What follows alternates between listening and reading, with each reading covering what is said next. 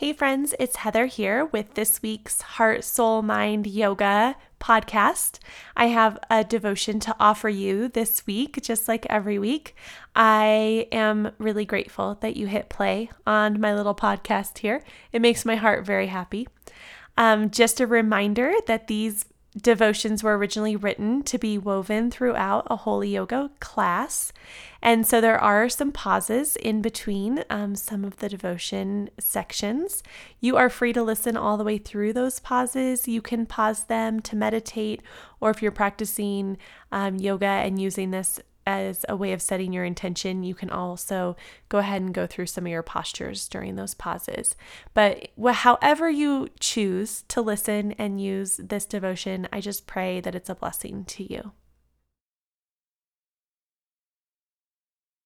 Today's devotion is titled Like a Grove of Aspens. Psalm 133:1, How good and pleasant it is when God's people live together in unity.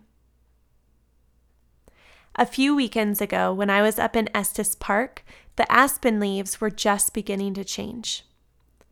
The changing leaves in the Rocky Mountains is enough to catch anyone's breath. But I think they're especially magnificent to me because I grew up in San Diego, and until moving to Colorado, I never got to experience fall in its truest glory. So I was in the car with two of my friends, and I was just gushing over how amazing the leaves were, when my friend Sarah totally blew my mind with this fact about aspen trees. And maybe if you grew up in Colorado, you knew this, but I had no idea. Did you know that groves or communities of aspens share a root system? This is why all of the aspen trees on a hillside changed colors at about the same time. I was amazed at this fact, and because it blew my mind so much, I have since done hours and hours of research on aspens.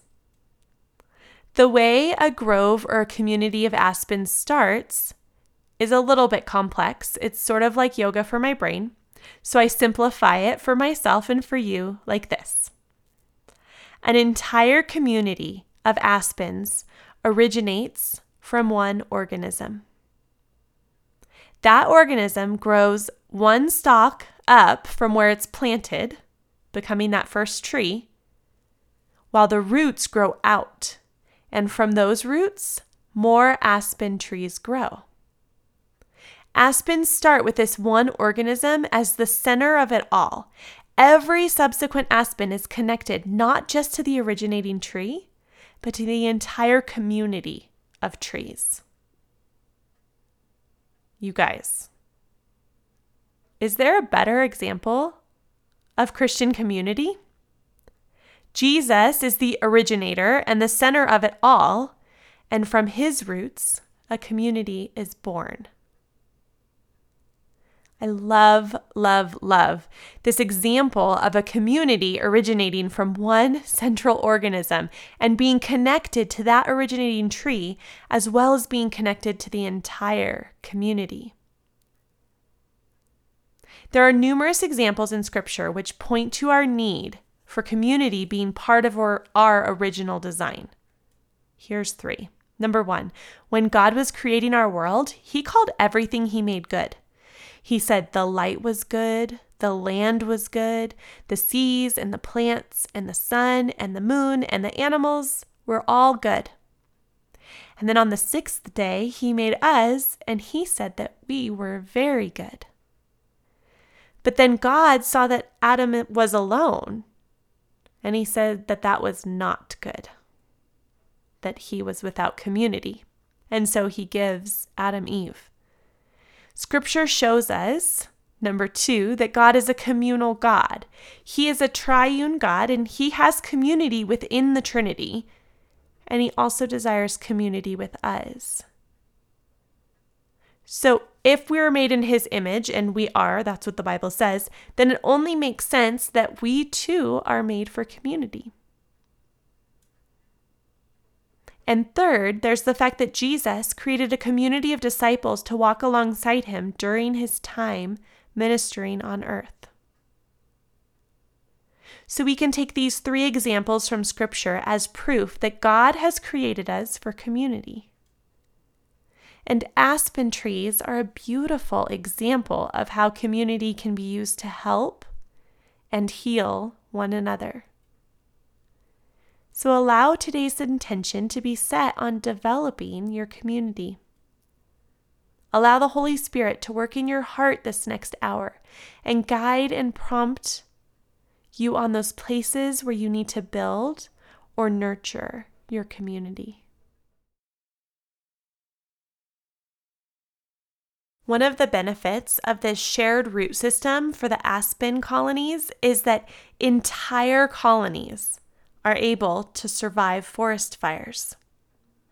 Even if the fire destroys the trees themselves, their roots are grounded so deeply in the soil that they are unaffected by the heat of the fire. And once the flames are gone, new life emerges. This is such a beautiful depiction of our lives in community.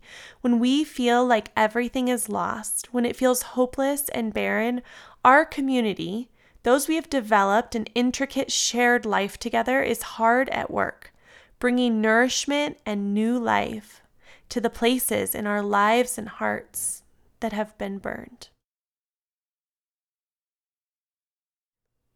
Did you also know that aspens are intolerant of shade? That in order to thrive, they need to be exposed to the light. We talked a few podcasts ago about how we too need the light, capital L as in light of the world, in order to be our truest and healthiest selves. Being in community with one another allows us to bring the light to one another.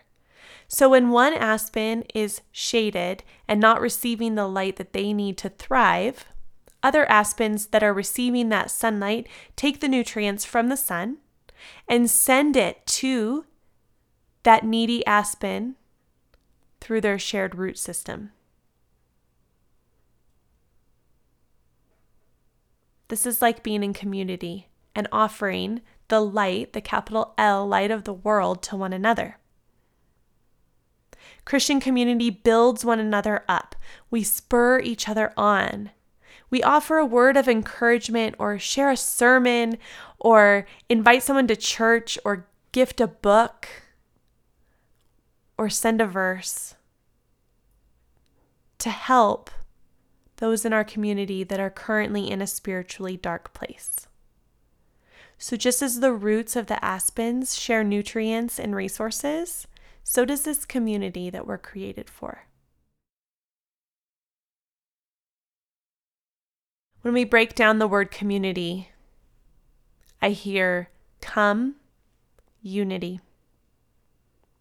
John Piper teaches that when Ephesians 4:3 tells us to be eager to maintain the unity of the Spirit in the bond of peace, that what Paul is telling us is that the Holy Spirit is the great giver of unity. So when I think of this word community, I think of it like that. Come, unity. Come, Holy Spirit. Bring unity. Bring peace.